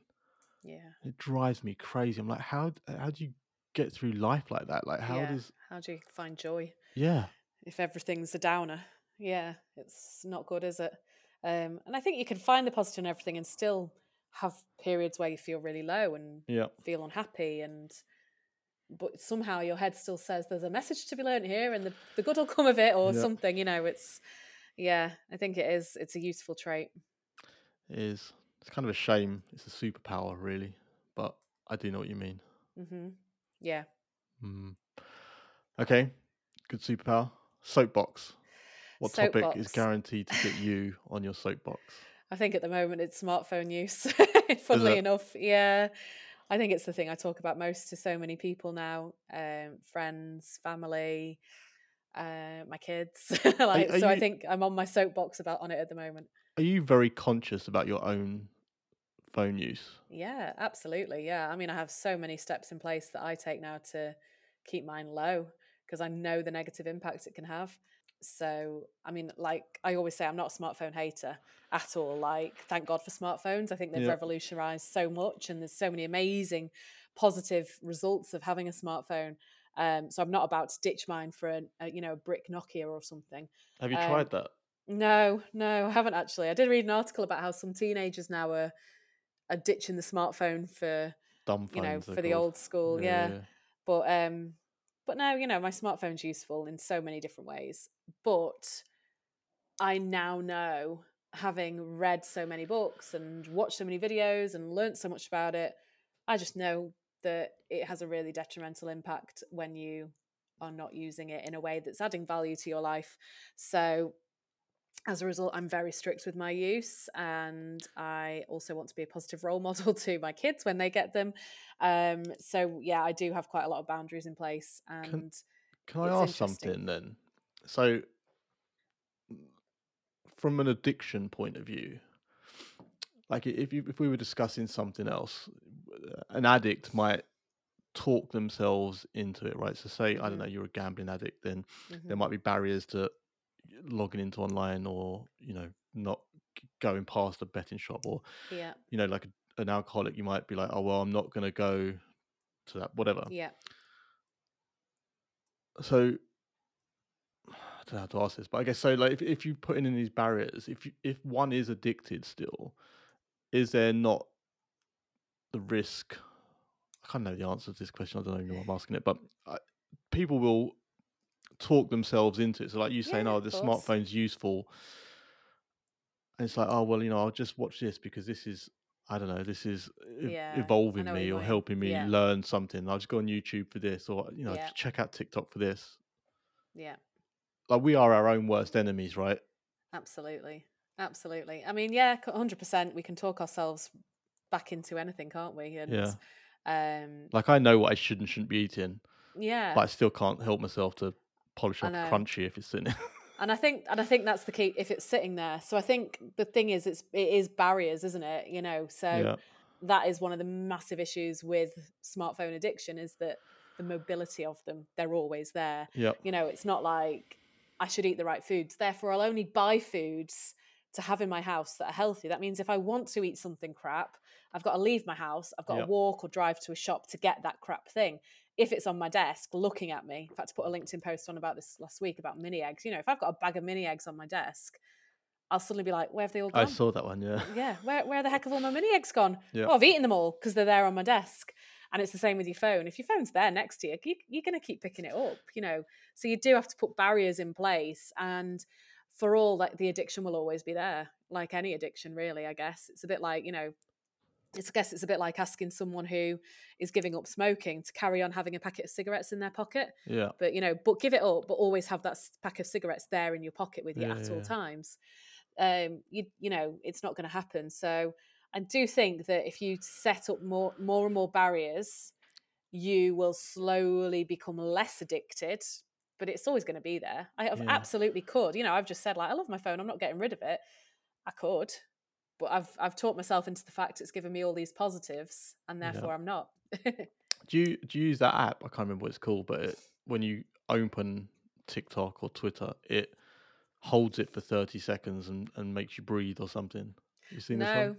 No, but it's a good idea.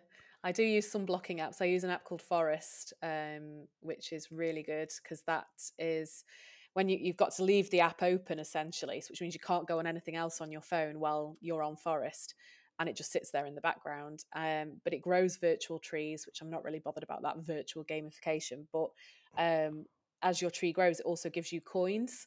And Okay. at 2,500 virtual coins, you can actually spend them on a real tree. You transfer them and they plant a real tree. Oh, that's cool. So I love that because I'm always looking at ways to improve the environment and, play a part in that. So I use Forest, but no, I've not heard of the one actually that does 30-second pause. Oh, I'll it's have to look called that one up. I like that idea oh, I'll find it. because it's actually really true that it's too accessible. With things like Face ID, we literally can be phone in hand on TikTok within a second. Yeah. So I have filters in, barriers in place, like putting them all hidden away in folders. So it's as soon as I open my phone, it's not throwing social media at me. And then just keeping your phone out of the way is probably the best thing you can do. What do you put the grayscale on as well, black and white? No, I don't use grayscale. Haven't hit that point yet. But to be honest, my screen time's pretty low now anyway. I think that might be extreme addiction to I'm start trying putting to in these find. extra steps like grayscale. Another Uh, good one's putting a rubber band around your phone so you can't scroll. You've got to remove the rubber band to be able to scroll on your phone, that's clever. which I haven't had to go to that level just yet. I can't find what it is, and it's maybe someone will comment or whatever. But I will find out what it is, and I'll put it in the show notes. I'll Fab. share I'll Thank share it you. with you. But basically, Awesome. when you click on the app icon, I think what happens is it basically says right before you go onto TikTok, just take 30 seconds to breathe, and it, like, Ace. I don't know. Yeah. I'll find it and I'll share it Stops with you in you. your But tracks. No, that sounds really good. That's exactly what I talk about. Put friction points in place yeah, that don't make it quite as easy to do.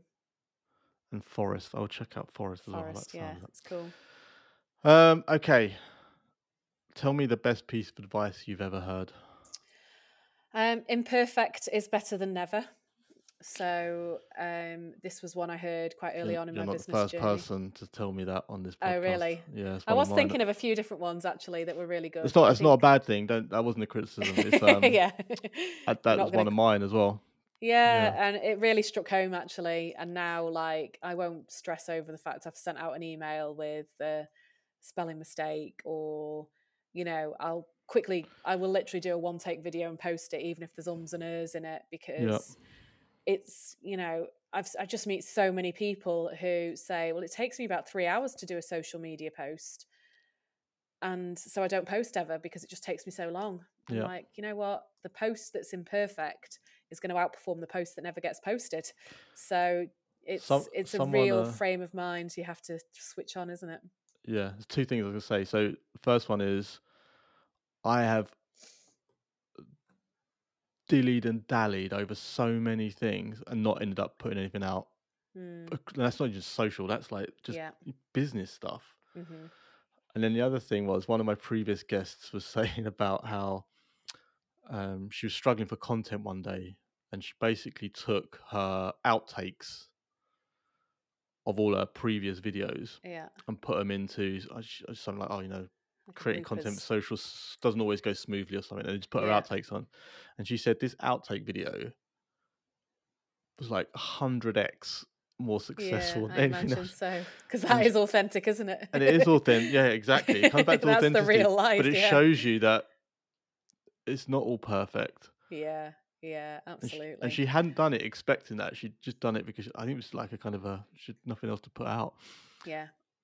But yeah, No, it's that's great. authentic, and actually people relate to that, don't they? Because Life's imperfect, we're all imperfect. We all say the wrong things, use yeah, the wrong words, get our grammar wrong, whatever it might be. I sent an email. I'm doing quite a big contract in terms of training, that's being sponsored by a big company in Belgium. And, the woman there that I'm interacting with is called Michaela. And I sent her an email the other day saying, "Hi, Michael," and sent it off. And then went, "Oh my God, I put Michael. She's going to hate me. She's going to oh, I'm think I'm sure that's awful. not She's the going to first cancel the time she's heard that. contract."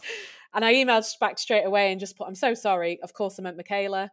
Um, and she just sent an email back laughing. And honestly, just like, God, why do we just get ourselves worked up over things that Yeah, are so everyday things that everyone does? It's like you say, it's probably not the first time, because we are all not designed to be perfect individuals who always get it right.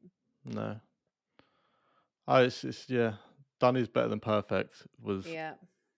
It took me a long time to remember that, Yeah. and it just made me think about all the stuff I'd not put out there because I just Yeah. didn't. It And I wasn't guess in quite social right. media, it's even more important, isn't it? Yeah, yeah, God, absolutely. When actually I was doing that 30-day video challenge, people said to me, how have you got time to make all these videos?" Well, I pick up my phone, I talk at my phone for a minute, and then I go publish. Yeah, Like, I'm not spending hours on this. I'm spending like 5 minutes max. You've got 5 minutes a day. I've got 5 minutes a day. Like, it doesn't have to take time. And then that's all right for you because you're practiced in it. I'm practicing it from doing yeah, lots of yeah. video content. You're not going to get perfect by not doing it. Did you You're not, track it? Did you track like the performance of that 30 days? I did. And actually, it's awful that we do this, isn't it? Because it led to so many opportunities like the one I said earlier. But yeah, I did. The video views were going up and up and up. And then what do? You hit the end of your 30 days and you go, "Challenge done. That's why I was going to Stop posting ask. videos." Yeah. That's And why I was going yeah, to it's ask. irritating that we're like this, isn't it? Because every time I do anything like that, the results are amazing. And then you stop doing it. I And I think it's probably a bit of fatigue of like, right, I've done my 30 days of video. I just need to not actually speak at camera, which is fine, because digital well-being. But I think there's a lot of lessons in there, isn't there? It's oh been a while Sam, actually since I posted a video on LinkedIn. I had a conversation with someone the other day. So last year, last January 22, I set myself a 30-day challenge, and I put out a video every day, doing exactly what you said. Hmm. And the reason I did it was because I was trying to get over my fear of being on screen, and Hmm. I was like, screw it, Great way of doing that. I'm just gonna do it. I'm gonna Yeah. commit to it. And I said several people to this. I said the same thing. It's like I actually enjoyed it. Like as the Hmm. month went on, and like you, my engagement was going up, my view counts Hmm. were going up, my everything. And then it got to 30 days, and I was just like, Yeah. not doing that anymore. Yeah. Or no, It's it wasn't funny, even isn't it? that. That's No, it's long. just It wasn't that I'm not doing it anymore. I didn't consciously decide I didn't want to do it. I just stopped. yeah. I think it's because when you set yourself a 30-day challenge, you hit your 30 days and go, done it. Woohoo, get me. I did it. I passed the 30-day challenge test. And then you go back to what you were doing before. Yeah. Um, which, yeah, why are we designed this way? It's got me thinking, actually. I think I might start setting myself a challenge to at least do one video a week on LinkedIn, Well, because I do share them anyway on Instagram. I could even just download it from Instagram and upload it to LinkedIn. It doesn't even need to be extra work, but yeah, I like I yeah. said earlier, I want to do it, and I wanted to start the 30-day challenge again. I'm really struggling what to talk about. Hmm. I think you've probably got a lot you can talk about, a Oh, heck of a lot yeah, you can talk about. probably. Without a doubt, you could probably have made 30 videos out of this podcast interview, for example, of things you've shared. Yeah. It's and I think it's back to that kind of imperfect, isn't it? Like, just talk about Well, anything. it is, and that's the other thing I find a real challenge. I was chatting to someone about the other day as well. Is I and I don't know if you have this problem or you found a solution to it, but exactly to your point, right? We probably spoke about things. There's probably 30 different content ideas or Hmm. seeds, right? That from Hmm. stuff we've talked about. And obviously it's different because we're recording this, so I can go back and listen to it. Yeah. But what I struggle with on a day-to-day basis is like, say me and you met at a networking event or wherever, and we were Hmm. chatting and we'd had this same conversation. I'd be like, right, see you later, Sam. I'd go and I'd instantly forget Forget. Yeah. everything we Yeah. discussed. And the Yeah. person I was chatting to, Ilya, we had this sort of like regular check-in call, and he was like, "Oh, I didn't know that about you, and I didn't know this about you." And actually, he sent me a note on LinkedIn after on email after saying, "I know you," because we had this exact conversation. I said, "I keep forgetting things. Like what is an interesting discussion point? I just don't remember it." And he sent me this long email going, "I really found this interesting. Why you said this, this, and this." And I said, "He goes, I was like, wowzers." I was like, "That's four kind of straight Yeah. away." Yeah. I don't know if it's something you do or you struggle with, but it's just I don't know. Probably depends how many people I've spoken to. yeah, But yeah, I don't. I think I'm all right actually with remembering stuff, and I do use in the videos I create. I've always, particularly on social media, they'll always actually relate to something that came up in training, and I think got to make a video about that. yeah. I'll talk through something, and I'll be like, "God, make a video about that," and I'll make a little note, make a video about So that, that's the or key, isn't it? It's make a little when that note. thing happens, it's Yeah, just writing a little note yeah. about it. Yeah, even if it's just a voice memo or whatever, Yeah, something that goes, "Oh yeah, that thing." So yeah, that's what I need to get better at. yeah, documenting life. Okay, well, it's the first of the month tomorrow, so maybe a March Perfect time. challenge is Perfect time. hmm. Yeah, good Watch time this for it. space. Right, what were we up to? Oh yeah, penultimate question. Hmm. If we spoke again in 10 years' time and you told me that that decade had been a pretty successful one, what would have happened? So the first thing I like to go into free flow when I hear questions like this. So first thing that came to my head was a TED talk. It's something I've always wanted to do, as many people who, particularly who are speakers, will say the same. And then I think in the past, my barrier was always like, oh, social media, it's such a dry topic now. Everyone's bloody talking about it. And I think actually now I'm talking more about digital well-being. There is like so much on there that's never been discussed in a TED Yeah. talk. There definitely is some that has been, like smartphone use. I'll have to dig deep if there's anything on digital culture in organizations, anything like that. But I think I would love to do a TED talk or TEDx talk. A TED talk's quite a massive goal, isn't it? But TEDx is um, How does one make that happen? And the reason I you ask can just that, apply. well, so a previous guest of mine said that they wanted to do a TEDx Mm. talk, Yeah, it's quite and easy actually. she's just done one. Yeah, it's actually really easy. Um, and you just look out for when the events are and then you apply to be a speaker. Sometimes they do source speakers, like they'll go and look for, we want someone to talk about this particular topic for our TEDx Yeah.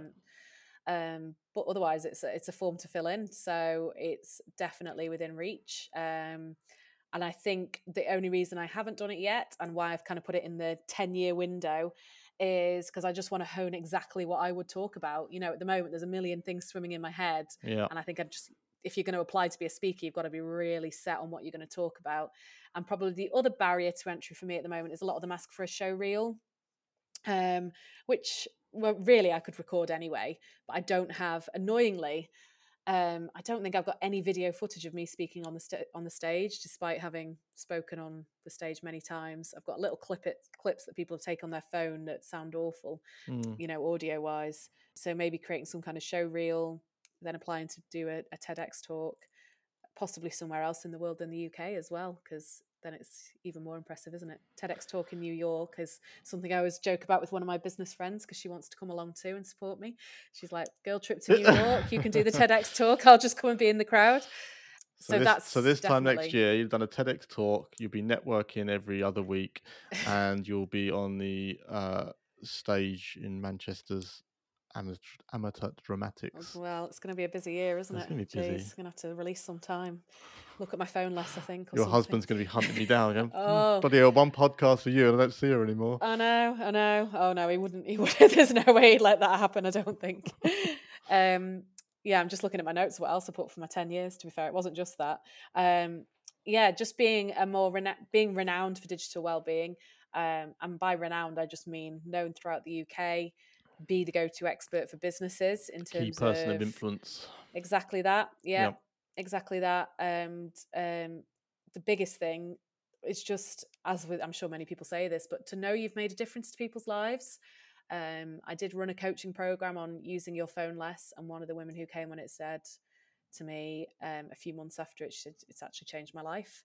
Wow. The impact it's had on not using my phone as much and spending more time with loved ones and embracing life more, it's actually changed my life. So and this is another reason I really wanted to go into this, just to make a bigger difference, and to impact people in a really positive way. And if I can do that within the next 10 years, then I will be very, very happy. I mean, that's kind of amazing and sad at the same time, that story, I guess. Yeah. I mean, she was at 12 hours a day on her phone. So you can imagine already the negative impact her phone addiction was having. Is it that people, I don't know how to phrase this, but is it that people are addicted to their phones, or have just got nothing else to do? There's always an underlying thing that isn't just the phone addiction. Mhm. So yes, it could be. There's always a reason, isn't there, that we pick up our phones? It could be boredom, procrastination. And actually, one of the things I really talk about in my coaching programs is, what are you replacing it with? This Yeah. isn't just about using your phone less. This is about doing something else. And we go through about 50 life-fulfilling activities you could do instead of looking at your phone. And then we pick the ones that are going to be the best for them. Because it is really important. If we're used to looking at our phones for 4 hours a day, let's say, well, if you free up 2 of those hours, what are you going to do instead? Yeah. And that's dependent on the person. So yeah, I mean, there's always an underlying reason people are addicted to anything, isn't there? Mhm. What triggered the addiction, and that's really important to learn. In fact, I'm going on a course next month on motivational interviewing, which is all focused on understanding the motivations behind addiction, and interviewing people in a way that releases that, which will be really interesting. Okay. So I think that will massively help me in the work I'm doing. But yeah, there's always an underlying thing that needs to be addressed. Yeah. For some people, it's escapism from a life they're not enjoying. For a lot of people, it is procrastination against tasks that they don't want to do. So there's always something, and it's really important to highlight that. Otherwise, you're just going to go straight back to day one and picking up your phone again. Do you think it's getting worse or getting better? I would probably say worse, Would you? to Okay. be honest. Yeah. Although, Well, the reason I asked that is because I feel like I wouldn't go so far as say I was a phone addict, but I probably would go so far as to say that I use my phone less now than I may have done in the past. right, okay. So I'd say there is more self awareness in a lot of people Mm. who then maybe taking action on that self awareness. But I think overall, as a nation, it's definitely getting worse, because I think the next generation of phone users are spending more and more time on their phone. So I think if we took it Okay. as a whole on a population, it's getting worse. But I think there are definitely more people becoming self-aware as to the negative impact it's having and the fact they need to do something about it. Does it depend what you are doing on your phone? Probably.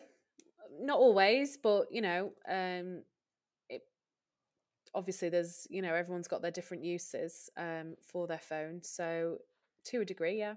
I mean, for But instance, if you're spending hours on it, it's probably usually for similar things. yeah, maybe. I just see that meme that's going around, or not going around, always goes around about the, in the 50s or wherever, and everyone's got their papers on the train, and they're Yeah, like, oh, and then the next picture is like everyone sitting on the train with their phones, yeah, yeah, and it kind yeah, of makes me like, my wife used to pick me up on it a lot. She's like, oh, you're always on your phone, yeah, but my counter to it was always something like, I was reading something, yeah. Learning something. as if I had a book in my hand, Hmm. would the same kind of issue be there? And that's why I Yeah. was asking, like, does it matter what you're doing? It probably, yeah, absolutely. I mean, if you're just scrolling mindlessly on TikTok versus reading a really interesting book on at the Kindle app, for example, Yeah, that's really different, isn't it? I mean, it's interesting with the newspaper thing, because that was like people's consumption of the news in the past, wasn't it? Like, yeah, read the newspaper, job done, till the next day. Now we can check in with the news every half hour if we want to throughout the day, as you mentioned before, yeah, um, which it's given us access. So could we say, oh, but I'm reading the news just as if I was reading a newspaper? Yeah, but how many times have you checked that news today? Like, are you on the 10th time reading the news? yeah. So, yeah, to a degree, of course, it makes a difference what it is you're looking at. But I would say then we could start to look at, well, does that really need to be on a phone? Like, I much prefer reading a proper book than reading a book on my phone. And similarly, if I was ignoring household duties, not doing anything but reading a book all the time, probably someone would say to me, "You're always reading that bloody book." Yeah, true. It's only replacing one thing with another. And I was speaking to someone the other week who said she just can't help but constantly go on Tinder now she's single. Um, and she's like, to a point where she's going to delete it. She said it becomes an addiction again. Yeah, Like, she's never really been that bothered about picking up a phone, but suddenly it's in her hand constantly, just who's new on Tinder today kind of thing. I have that And problem with Rightmove. Right Roof's another one, and I actually know people who don't use social media, have no social media presence, who are addicted to their phone. And I used to think, well, what the heck are you going on? But it would be things like Amazon, just randomly scrolling Amazon, or eBay is another one that people get addicted to. Yeah, Oh, I wonder how much this is going to go for on eBay. So there's always something, and I think if we can actually replace it with real life instead, it's probably better. So, but yeah, it's back to, like I said before, there are some really positive uses of phones, but as with anything, if you're doing that instead of doing other life fulfilling activities or things you should be doing or getting on with work or anything like that, then it's a problem to be sorted, isn't it? there's this might sound like a weird question, but is your husband on board with your philosophy behind phone use? To a degree, to a degree. I mean, he sometimes needs a little bit of coaching. Like if we're watching on telly, because I will try and keep my phone away from me, obviously, if we're watching telly. Yeah. And he's sat there scrolling, and then he goes, What happened? "Who's that?" Yeah. Or yeah, what's going on here? And I'll be like, "Well, if you're watching it instead of scrolling on your phone." But yeah, I mean, I do. I talk to him about it all the time, and he's getting better. But yeah, he's not 100% there yet. But yeah, no, he is. He's getting better. He's getting better. Fair enough. Okay, we'll move on to the final question. As you may or may not know, this is one that my previous guest asked, and Hmm. I will ask you for one after we finish for Yep. next guest, which is tomorrow, incidentally. The question is, how do you self-motivate yourself? Oh, interesting. Actually, let me ask you a question before that. Are you good at do you struggle with motivation? I think it's a bit of a roller coaster. Sometimes I'm great, and sometimes I have a dip, and I'm just go through a real like a, a phase where I really struggle to motivate myself. So I think the first answer to that is it depends what's going on in life. Like we've had in our house just illness after illness since November last year, Mm, And that really demotivated me because it was like there was always a kid home off school, or I was being rang during the day to go and pick up another kid from school. And it just got to a point where I was like, I just can't even be bothered trying to work, and that really led to a dip. And I'm someone who like loves things like a new year. It's a new year, let's crack on with work. And I just got struck down with the flu the day the girls went back to school and had to do like a week of just lying in bed. Yeah. And after that, just really struggled to find my motivation again. So, how do I self motivate? I always find that actually writing down 3 things I need to get done every day is like my go-to thing. Okay. And so rather than having this really long to-do list and going, oh, I just can't be bothered, I just aim to do 3 things every day. And it depends what I've got in my diary. So that 3 things won't be things like a podcast interview. It won't be that, I'll have the things in the diary, but Yeah. then I'll have 3 other things I want to do. And it could be really simple, like, reply to that email that's been sat there unreplied to, Yes. pay this such and such bill, whatever. It could be 3 things that literally could take me 5 minutes to do all 3 things. Or it could be, oh, actually, I've got a full day with nothing booked in the diary. So they're bigger 3 things, Yeah. Yeah. But that to me is my biggest self motivator, because if I tick off those 3 things every day, I'll be like, right, you've achieved those 3 things. Yeah. You've done something. And when I get back, when I instantly am in that habit, I just find I go back into a motivation zone. But it's tricky when you work for yourself, because you'll always have those moments where it's gone a bit quiet. I don't know. There's dips and peaks and troughs, isn't there? And it's very hard sometimes to motivate yourself out of a trough. Well, that's kind of when I read the question, when they shared it, I didn't know at that point it was going to be you or who it was going to be. And I found it interesting because obviously I work for myself, you work for yourself, but Mhm. there's plenty of people I speak to who don't. Yeah. And I was like, I wonder if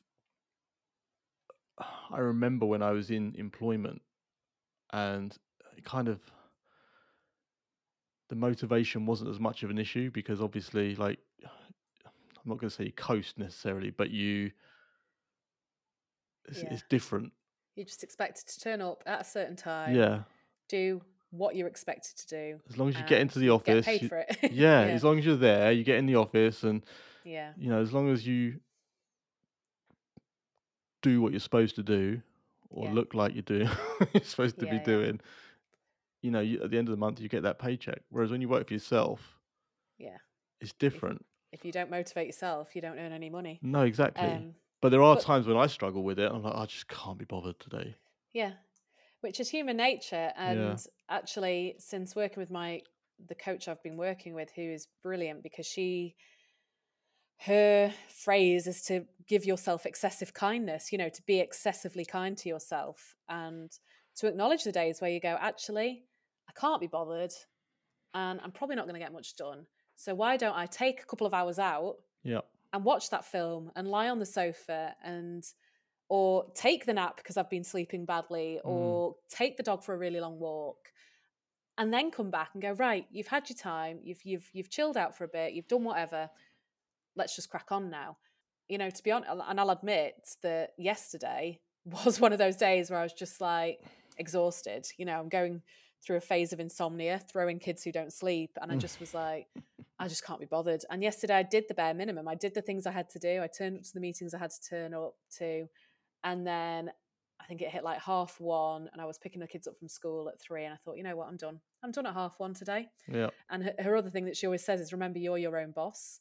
Like, and if that means you need a bit of time to just chill out, then take that bit of time, because Yeah. chances are you'll make it up somewhere else. You might decide on a Saturday morning, actually, I'm going to crack on with work for an hour or so, or in an evening, So I think actually I'm better with this now, of not beating myself up on the days where you're just not Yeah. mentally there to turn up. And you need a bit of time, especially I think as a parent, because you're always busy. You know what I mean? There's not really like any switch off time No. at all, is there? So sometimes for me, my switch off times when they're in school, I just need an hour occasionally to just be like, right, I just need to chill for an hour before I can get my head in the game. So yeah, I guess fair excessive enough. kindness. I'm conscious of your time here, but you mentioned your business coach a few times. Hmm. Are you happy to share a bit about that? Yeah, so she's called Helen Calvert. I've known her for several years, and She's uh, I like coaching anyway, and I think everyone should probably work with a coach. But the one thing that really clicked with me working with Helen was, I mean, she calls herself like the no bullshit coach. She's not all about the hustle and like how are you going to get as much done as you possibly can done, and how are you going to make sure you're working 12-hour days or anything Mm. like that. It's about actually how are you going to reward yourself. So one thing she'll say is like, if we're working on something like, right, these are the things I'm going to get done. So what are you going to do to reward yourself when you get those things done? And I said, oh, well, I'll book in a massage then. So, and things like that. And it's made a massive difference to my business actually, because Okay. now I will go, yeah, Sam, you've worked really hard. Go and have a massage, or snuggle up on the sofa and watch a film on your own, or well, that one I never really do actually. I'm not a film watcher, but I will find something that's my reward for working really hard and getting that thing done.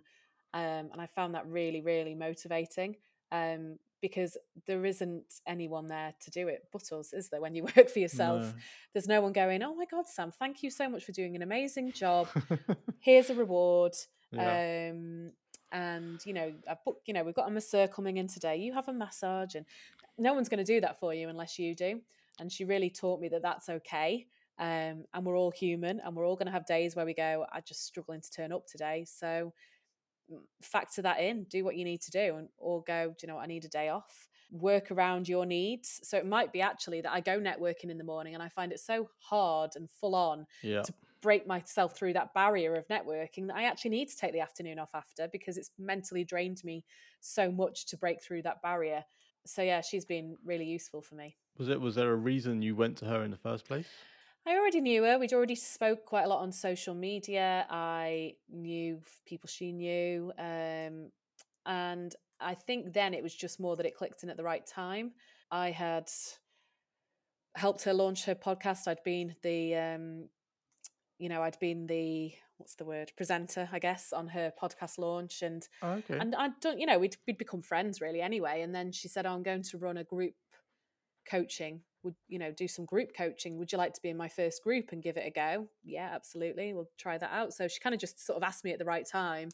And then once the group coaching sessions finished, said, "Do you want to carry on one to one?" So it was just a natural progression, really, and probably comes back to online networking, because I'm pretty sure we met years ago on Twitter and have always chatted to each other. Okay. So yeah, it's funny how the right people come into your life at the right time.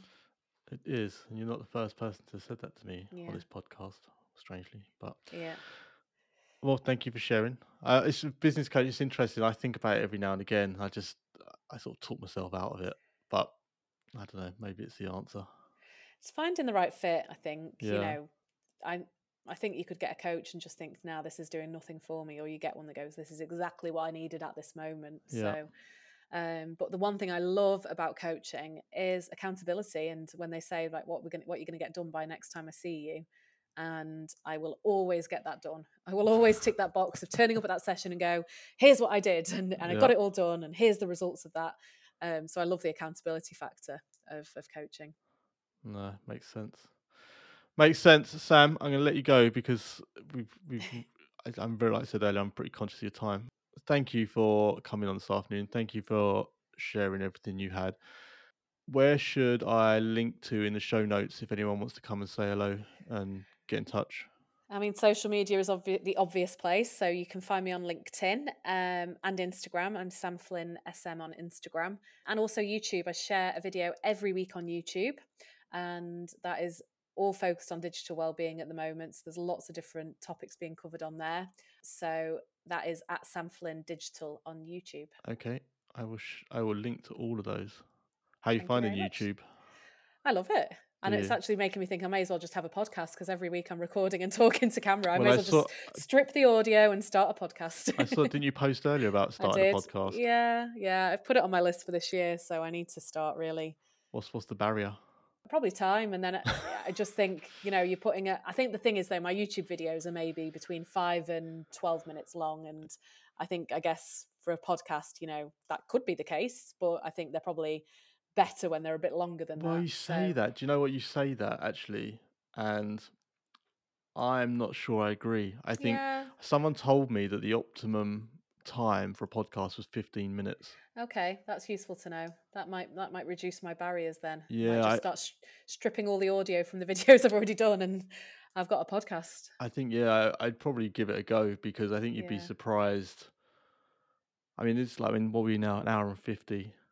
yeah, And I mean, for me, I used to, before I worked at home, we lived near London. I used to commute in every day. So I'd walk to the station, I'd get on the train, I'd walk from the train to the office, and then obviously back again.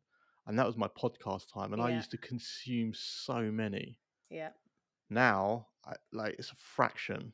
yeah, So for me, listening to a 2 hour podcast wasn't a big deal because I'd do it in like one day yeah, or, 2 days max kind of thing. And it's something I'm very conscious of where I love recording this podcast. And I love getting to meet new people like yourself. But then I look at the time and I'm like, oh my God, how many people can listen to an hour and 50? but but they obviously but they do, do, and right?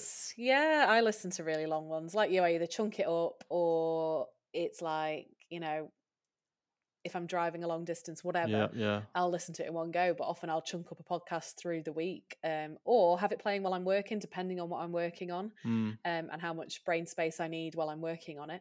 Um, and also, I listen to all podcasts in 1.5 times, so it wouldn't actually be that long. no. I listen to them in quicker speed to get more in. So, but yeah, I think you're right. There's a bit of a place for everything, isn't there? I think when you're doing interviews, Mm, long podcasts are great because you've yeah. got that bounce off of two people.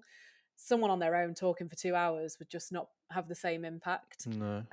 So yeah, there's something to be thinking about there. I think. I Yeah, think. I wouldn't let it be a barrier if you're Yeah. worried about time. I think 12 minutes is probably perfect. Yeah. I mean, you'll soon work out, right? You'll put it out there and people True. either like it or they won't. And then, You only learn that by doing it. yeah, done is better than Imperfect. perfect, right? Exactly.